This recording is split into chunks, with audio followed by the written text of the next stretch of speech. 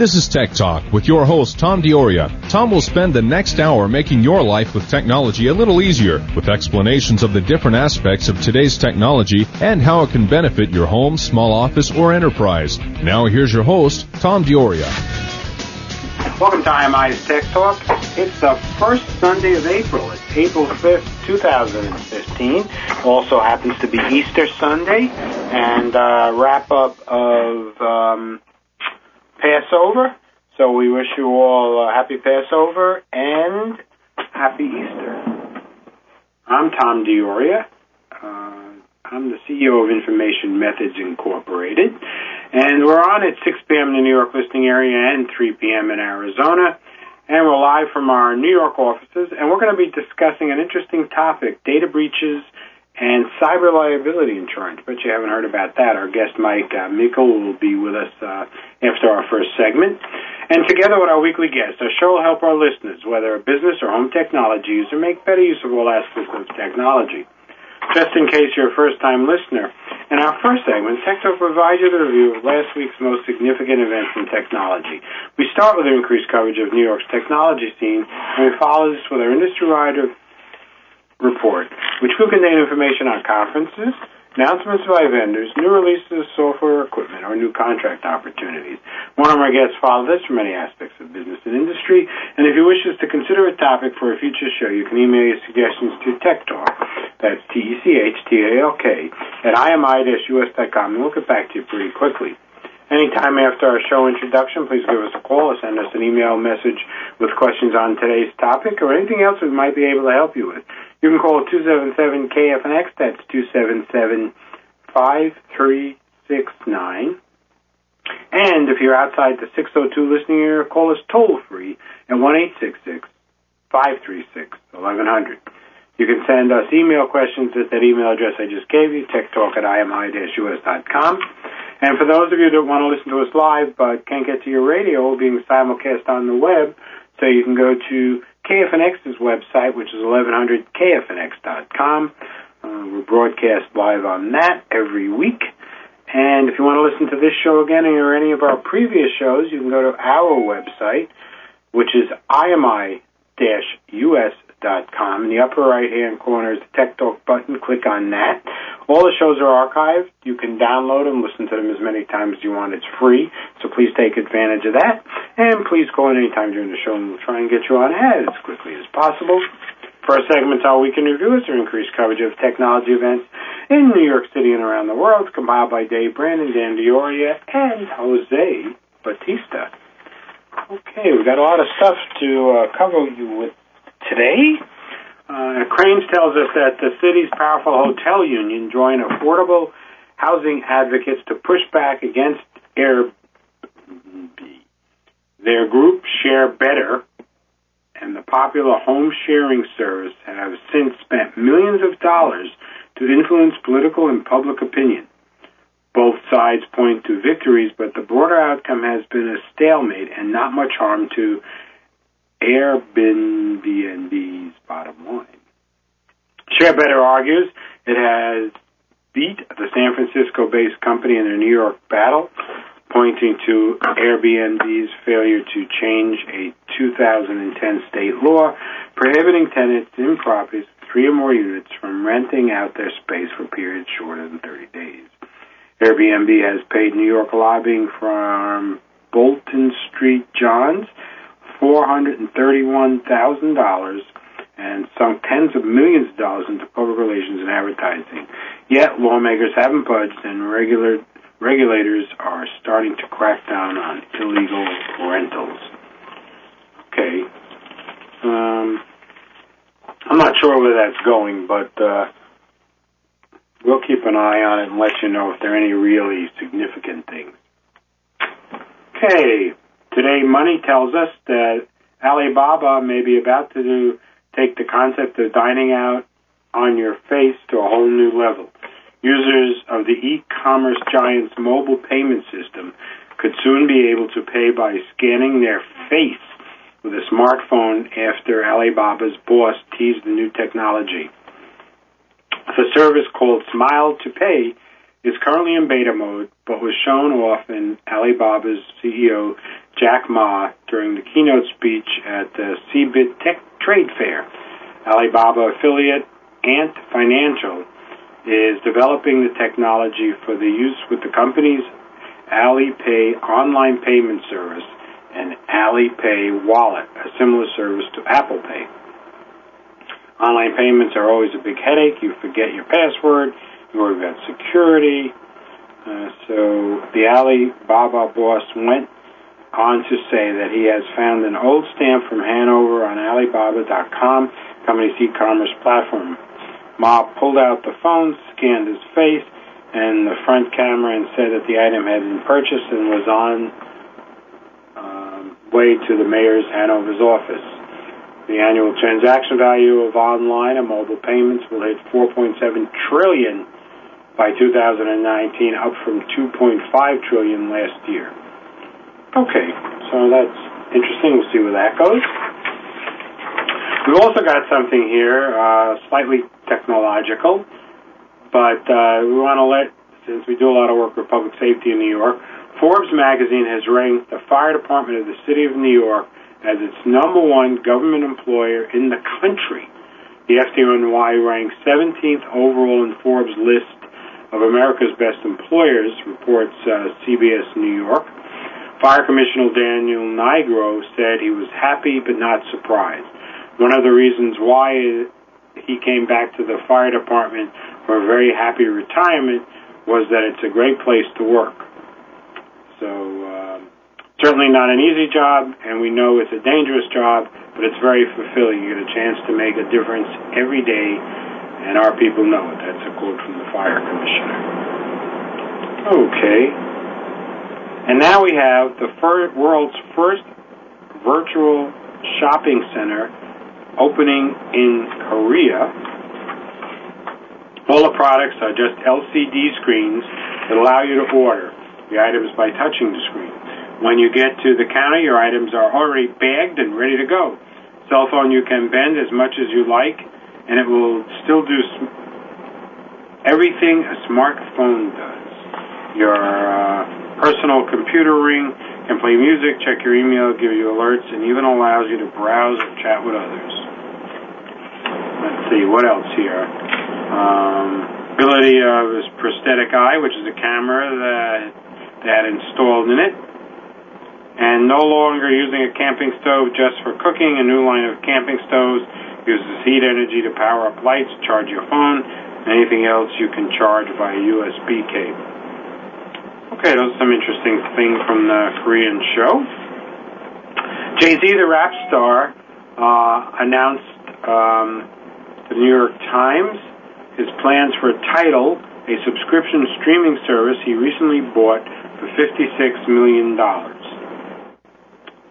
And that's interesting because facing the competition of some Spotify, Google, and other companies that will soon include Apple, Tidal will fashion as a home for high-fidelity audio and exclusive content. But perhaps the most notable part of Jay-Z's strategy is that a majority of the company will be owned by artists.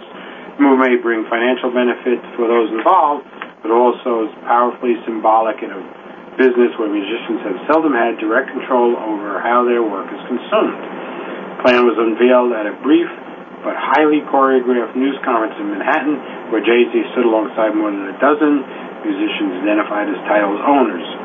They included some of the most prolific artists today. Okay, so keep an eye out for Tidal. And finally, IBM is going to invest $3 billion in the Internet of Things unit. The Herald tells us that IBM division aimed at harnessing the massive trove of data collected by smartphones, tablets, connected vehicles, and appliances, and using it to help companies better manage their businesses. IBM estimates that 90% of all data generated by mobile and smart devices is never analyzed. The Armonk New York company hopes to change this by teaming up with companies like Twitter and developing cloud-based data services and tools for app developers. IBM is training more than 2,000 consultants, researchers, and developers to help businesses come up with new ways to use the vast amounts of data that are now available. The new business unit is part of IBM's shift away from hardware towards spending billions to focus on analytics, cloud computing, mobile services, and security. Okay, we're going to take a break. We're going to come back on this Easter Sunday and talk to Mike Meikle about rises of data breaches and effectiveness of cyberliability insurance. I'm Tom DiOria. This is IMI's Tech Talk. We're on KFNX AM 1100. Please stay tuned. We're going to be right back after these messages.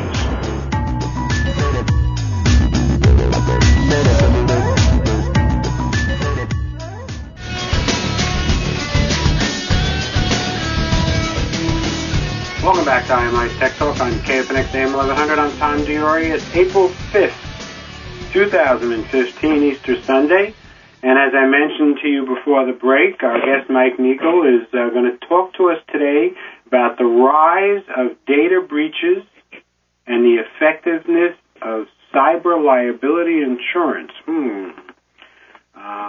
Mike is a consulting veteran who navigates the turbulent and murky world of management and information technology consulting, as you can tell by the title of the show. As an entrepreneur who has run 2 consulting firms, corporate consigliere Mike Meikle provides strategic, technological, and management solutions for his clients. Mike has over 15 years of experience within the public and private sector across multiple industries. Mike has significant education and practical experience in strategic planning, risk, security, compliance, and operations methodologies. Certifications Mike holds includes Certified Project Management Professional, PMP, Certified Information System Security Professional, CISSP, and Six Sigma Green Belt, and a host of others. Mike can also be reached via his website at Mike, and I'll spell it for you, it's MikeMeikle.com. Mike, thanks a lot for taking the time to be with us today. I really appreciate it. Same here, Tom. I appreciate the opportunity to be on your show again. We're going to talk about data breaches and effectiveness of cyber liability. I guess the basic question is anybody's data, which then leads you to their privacy, secure anymore with all these security breaches? I mean, it sounds like every time you open a paper, look at the web, or tune to TV, something's going on.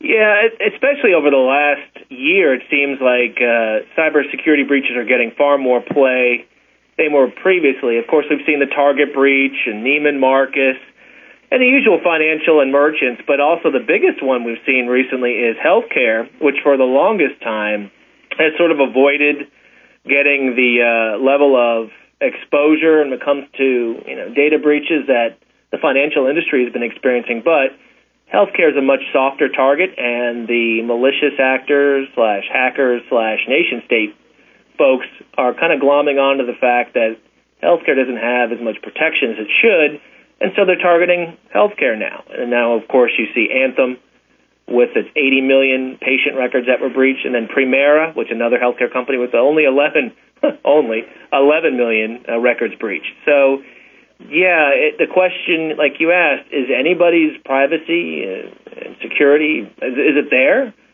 And the answer is it's kind of a tenuous situation because, we use a lot of technology in our day-to-day lives, interaction, and the security still for a lot of these platforms is pretty immature. So that's a scary thought. I mean, I gather these big companies have IT security groups of hopefully a significant size. The question, I guess, is, are the tools there for them to protect themselves and thereby protect us? I mean, it seems that it takes them a significant period of time to react to these things. And I guess I have 2 questions for you. One is, does it really take them that much time, or are they, I don't want to say covering up, but are they letting us know as far after the fact as possible so they have a chance to react? I remember back in the punch card days when banks used to get breached all the time, which you never really heard of because they didn't want to let their customers know that was going on. I mean, is that the case here, or does it just really take a long time to figure this out? I think it's a combination of factors. The biggest concern, you talked about, does it really take this long to know, like say months or a year passes to know that, hey, we've been breached? Sometimes yes. If you take a look at the Sony situation, they were breached in 2012, pretty substantially, about 20 separate instances, and they went ahead and retooled their security department. They hired the right people and whatnot, and they were still breached again last year. During the movie The Interview, with the North Koreans supposedly hacking them and insider hackers and all the rest of it. You have all these systems, but somebody has to be there monitoring them, and then someone has to realize what they are seeing is malicious. So that can be a tall order. And usually, security, depending on the industry, only is about 2 to 4% of the general IT budget they use internally. So it's not particularly well invested. It just depends on the industry you're in. So there is some of this, hey, we haven't seen this, and we didn't notice it until too late. You've mentioned a whole bunch of companies that hopefully most of our listeners are aware of have been hacked, like Target and the case. Yeah. So they've been hacked. What's the end product here? All those people having their identities stolen, people assuming them? Are their bank accounts all being taken away? You haven't really heard what the follow-up to this is in terms of the bad guys. And I do quite a bit of forensics on the security side. What usually happens if it's pretty, like say your credit card information is taken. Well, that's pretty low value. It's like $1 a number on the various black market sites. If you are, say, in healthcare and you have a healthcare record breach, their records go for $50 to $90. So you can see the value there because with a credit card number, you can do some fraudulent charges and the credit card company is going to shut you down. With, say, a fraudulent healthcare record, you can assume multiple identities of people. You can do Medicare, Medicaid fraud. You can write yourself prescriptions. You can do identity. You could basically assume another identity with all the information that's contained in there. So, and also, I'm sure that listeners are aware that there's been a huge uptick in tax fraud, where various malicious actors, hackers, are taking advantage of e-filing and stealing tax information to get fraudulent tax returns. So, of course, we've heard that the IRS security is less than optimal in the news recently. So you see the impact on consumers in a variety of different ways. If your credit card's stolen, well, okay, get a new card, and they block some fraudulent transaction. They steal your medical record, you may not know for a while, and all of a sudden, hey, I didn't have this prescription, and who is this person on my insurance? And it just takes a much longer time, but it's much more dangerous. You've done forensics. Are there single techniques, evolving techniques that the hackers are using to do these compromises of people's systems and records? I mean, is it a constantly evolving bad guy technology? You can use the Pareto principle here. 80% of breaches are done in the most simple fashion. Probably less than 20% have those advanced, persistent threat, zero-day exploit with a dedicated team of hackers overseas trying to get into your system. The other, like I said, the 80% is you answered a phishing email, a bogus email with a link or an attachment, and you've clicked on it, and they found a way to compromise your security on your endpoint machine. Or they've just called you up and asked for your information, pretending to be somebody else. So this is something, when I do a lot of security education at the corporate level, I talk about, yes, technology is a great way to help protect, but the kind of the biggest vulnerability is the person behind, sitting in front of the screen or by their phone. And social engineering, basically the concept of appearing as someone who you are not with certain levels of authority is far and away the easiest way that hackers use to compromise systems and people. It's not anything really fantastic about it or technological wizardry. It's just duping the other person to giving them access that they shouldn't have. Okay, we'll pursue this a little bit more when we come back from the break. This is Tom DiOrio. We're on IMI's Tech Talk on KFNX AM 1100. It's Easter Sunday, April 5th, 2015. We're talking with Mike Meikle about the rise of data breaches and effectiveness of cyberliability insurance, which we'll get to later in the show. Please stay tuned. This is the half-hour national news break. We'll be right back after that.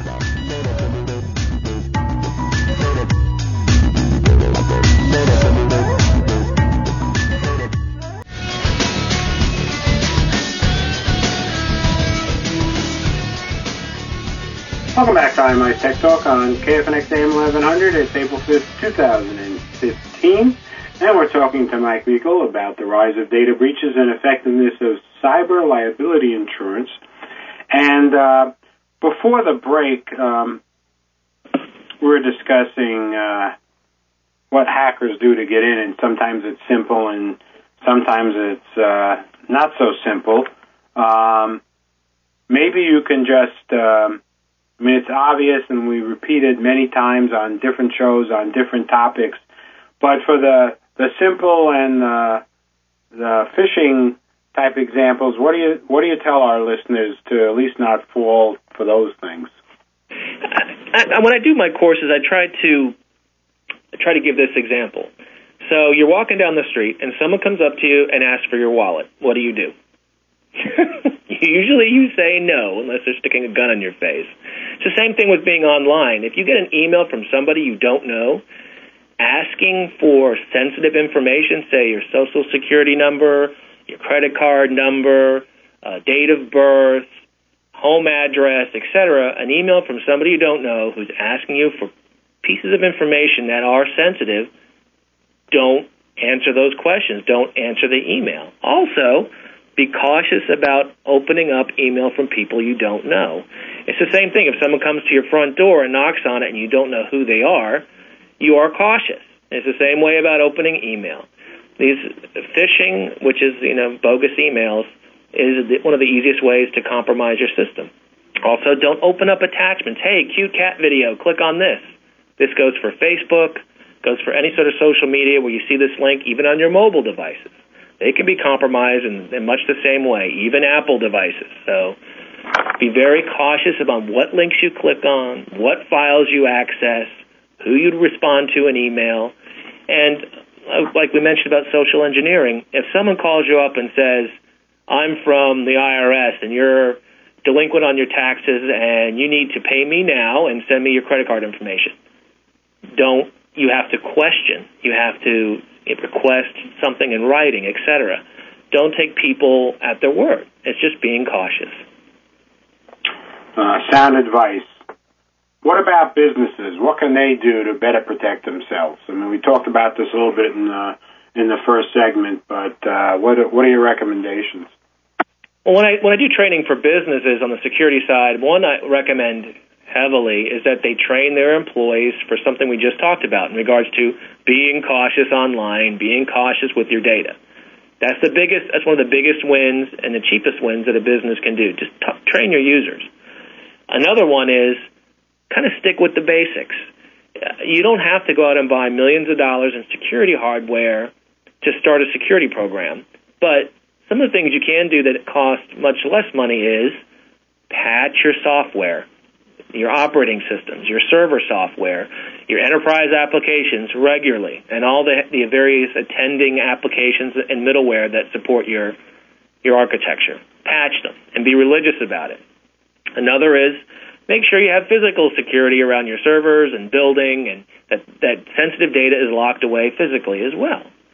And another one is standard old antivirus, anti-malware protection on your desktops, laptops, and phones, and encryption is very cheap insurance against breaches.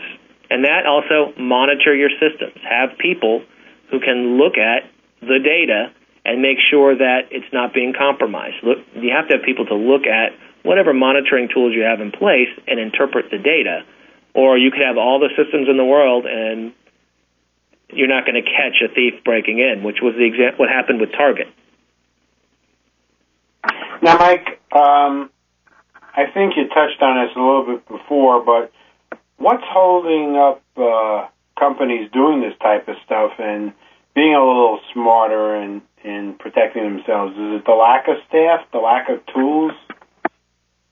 I think it's a combination of what you just said, lack of staff and tools, but also it really hasn't been on the radar outside of the financial industry for about 20 years ago. Really, it was finance that was impacted, and you touched on that too.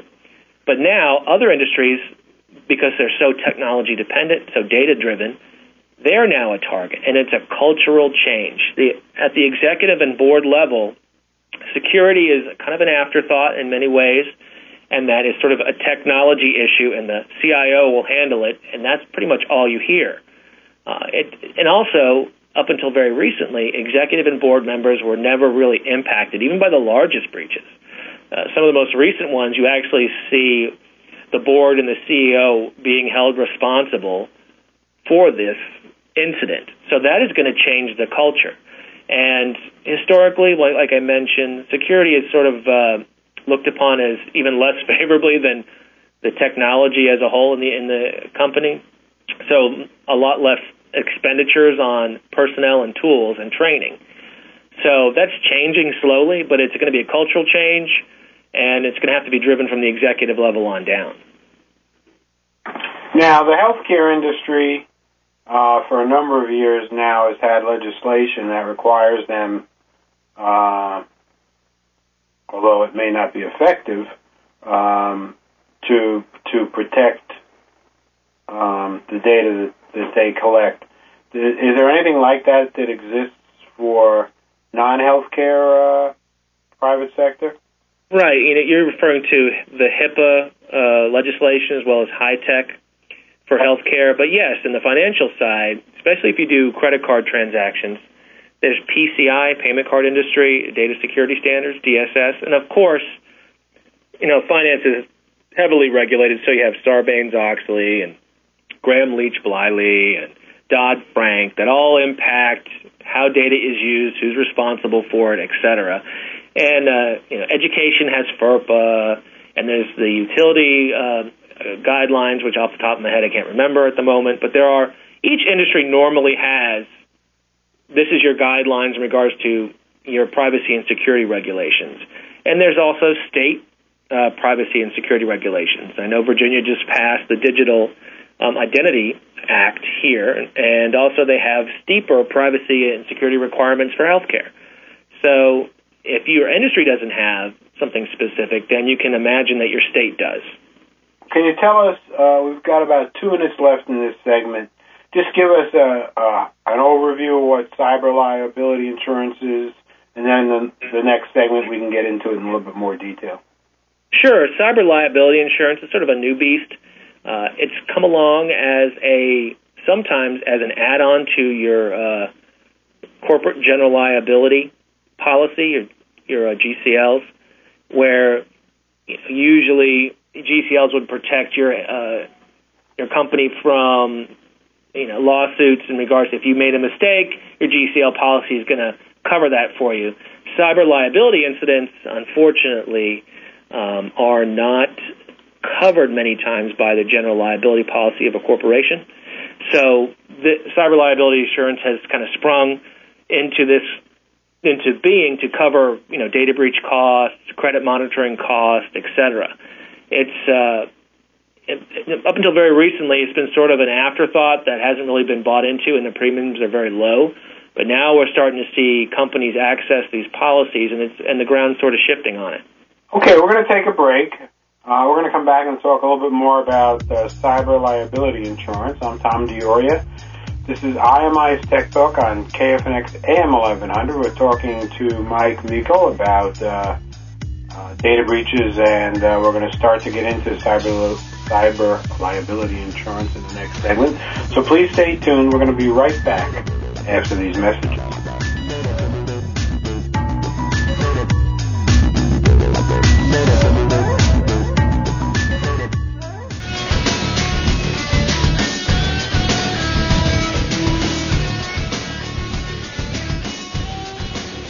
IMI's Tech Talk on Sunday, Easter Sunday, April 5th, 2015.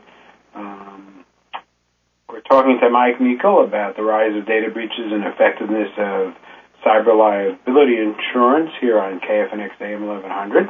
And before the break, Mike was telling us about Cyberliability Insurance, and you mentioned that it's relatively newly focused by companies, and you were also mentioning that business' general liability doesn't necessarily cover that. Have these companies we've been discussing throughout who got hit, the bigger hits, have they been found liable for all of this? Or in the case of somebody's credit card getting stolen, does it still fall on the credit card company? Or does it fall on the company who it was stolen from? Like you mentioned the credit card, we talked about PCI, DSS in the last segment. Those standards, PCI standards, are very explicit into what type of security you should have. And if you, as, say, a vendor, do not have those in place and you accept credit cards and you do have a breach, then the payment card industry folks can levy a fine on you. And if you are egregious enough, they can give you basically the black spot where you can't accept credit cards anymore. And because historically, the payment processors or the credit card companies would be liable for financial loss based on stolen credit card numbers, which is why they put PCI in place. Also, on the side of cyber liability side, just very recently, the last Sony breach, they tried to claim some of their losses against their cyber liability policy and were denied because they didn't have the appropriate controls in place. And so they're now going to be fiduciarily responsible for, I'm sure, at least $10 million worth of fines and data, and also customer record breach costs, credit monitoring, that could have been covered under the cyber liability policy, but their company pushed back and said, no, you guys are not responsible with your security controls, therefore we're not going to pay, which is very new. That development is a very new development. So are these cases going to court, or are they being settled, by the Justice Department?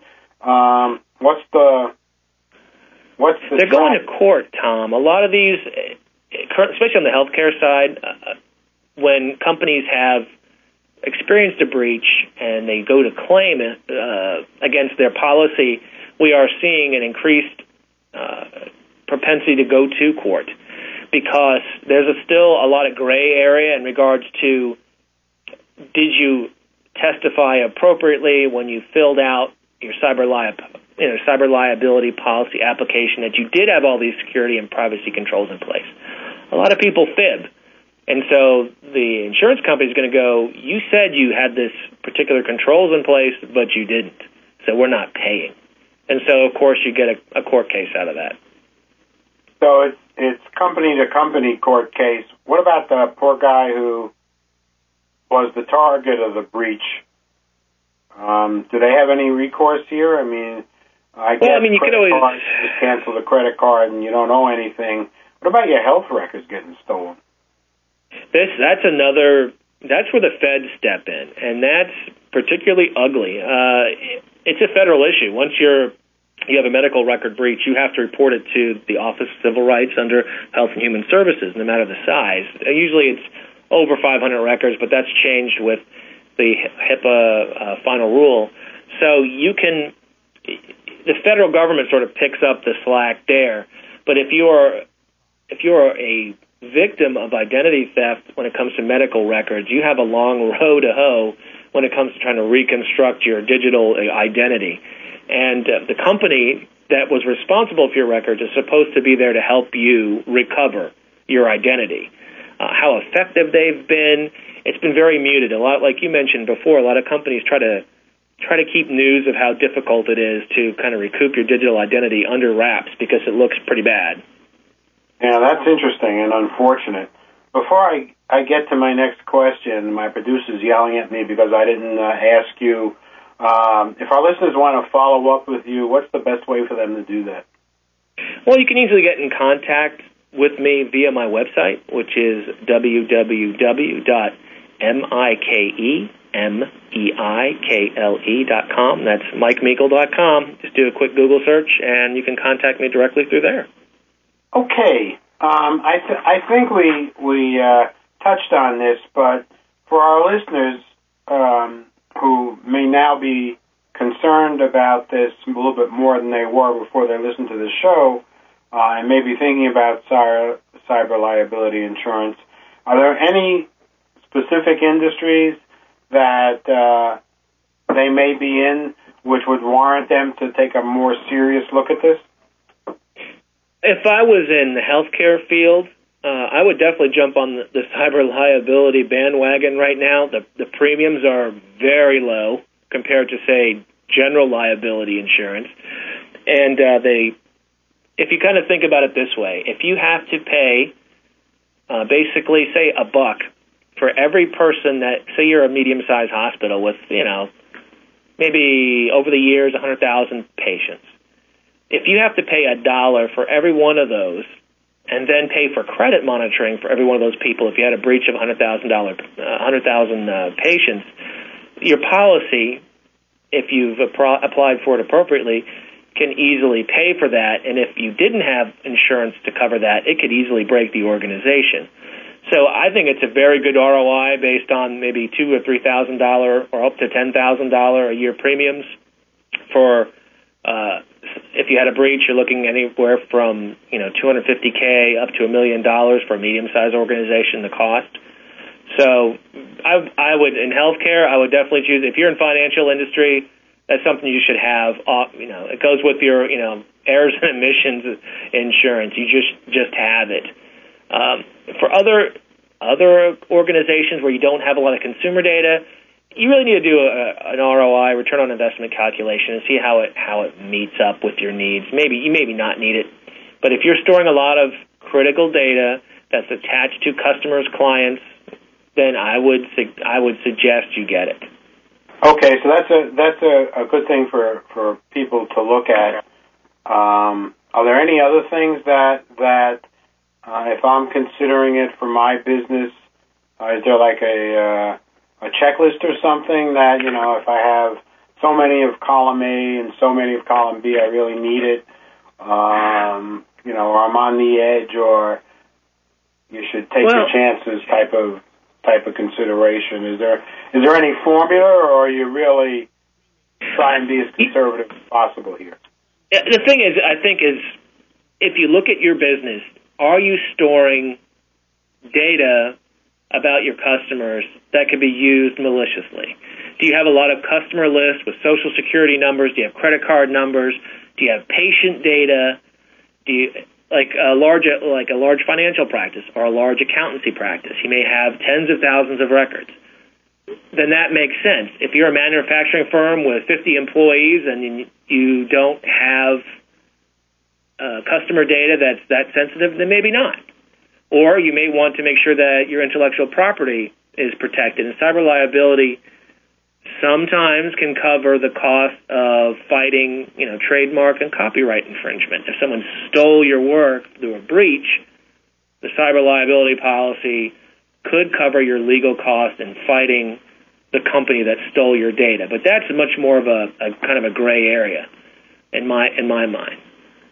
Mike, in the minute we have left, are there any pieces of an insurance policy that we should keep an eye out for that may come back and bite us in the butt? Right. If you have a cyber liability policy and you've successfully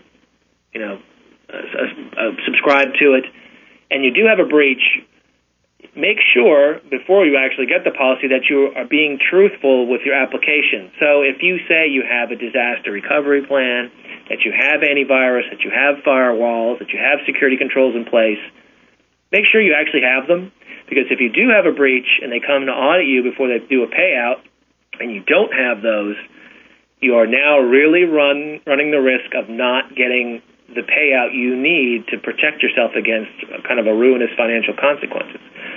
Insurance companies are checking up on this now, and you're seeing a lot of court cases in this area. So make sure you don't fib on your application. Great advice, Mike. Thanks for taking the time to be with us. I really appreciate it.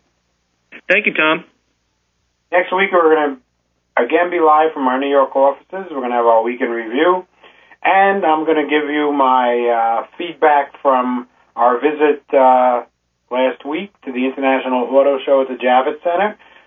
We saw a whole bunch of high-tech vehicles, and we picked 3 out to focus on, so I think you're going to like that.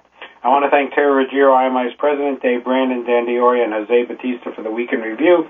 Taylor Redden's our producer. Matt Campagne's our executive producer. And without the help of Robert Bombach from the KFNX AM 1100 production department, you wouldn't have heard a word we said. Thanks again for listening, and please don't forget to tune into Tech Talk next week at 6 p.m. in New York on KFNX AM 1100. And remember to send us your suggestions for future shows or ask us questions by sending an email to techtalk@imi-us.com. Happy Easter. I hope you all had a good Passover. Have a great week, and thanks again for listening.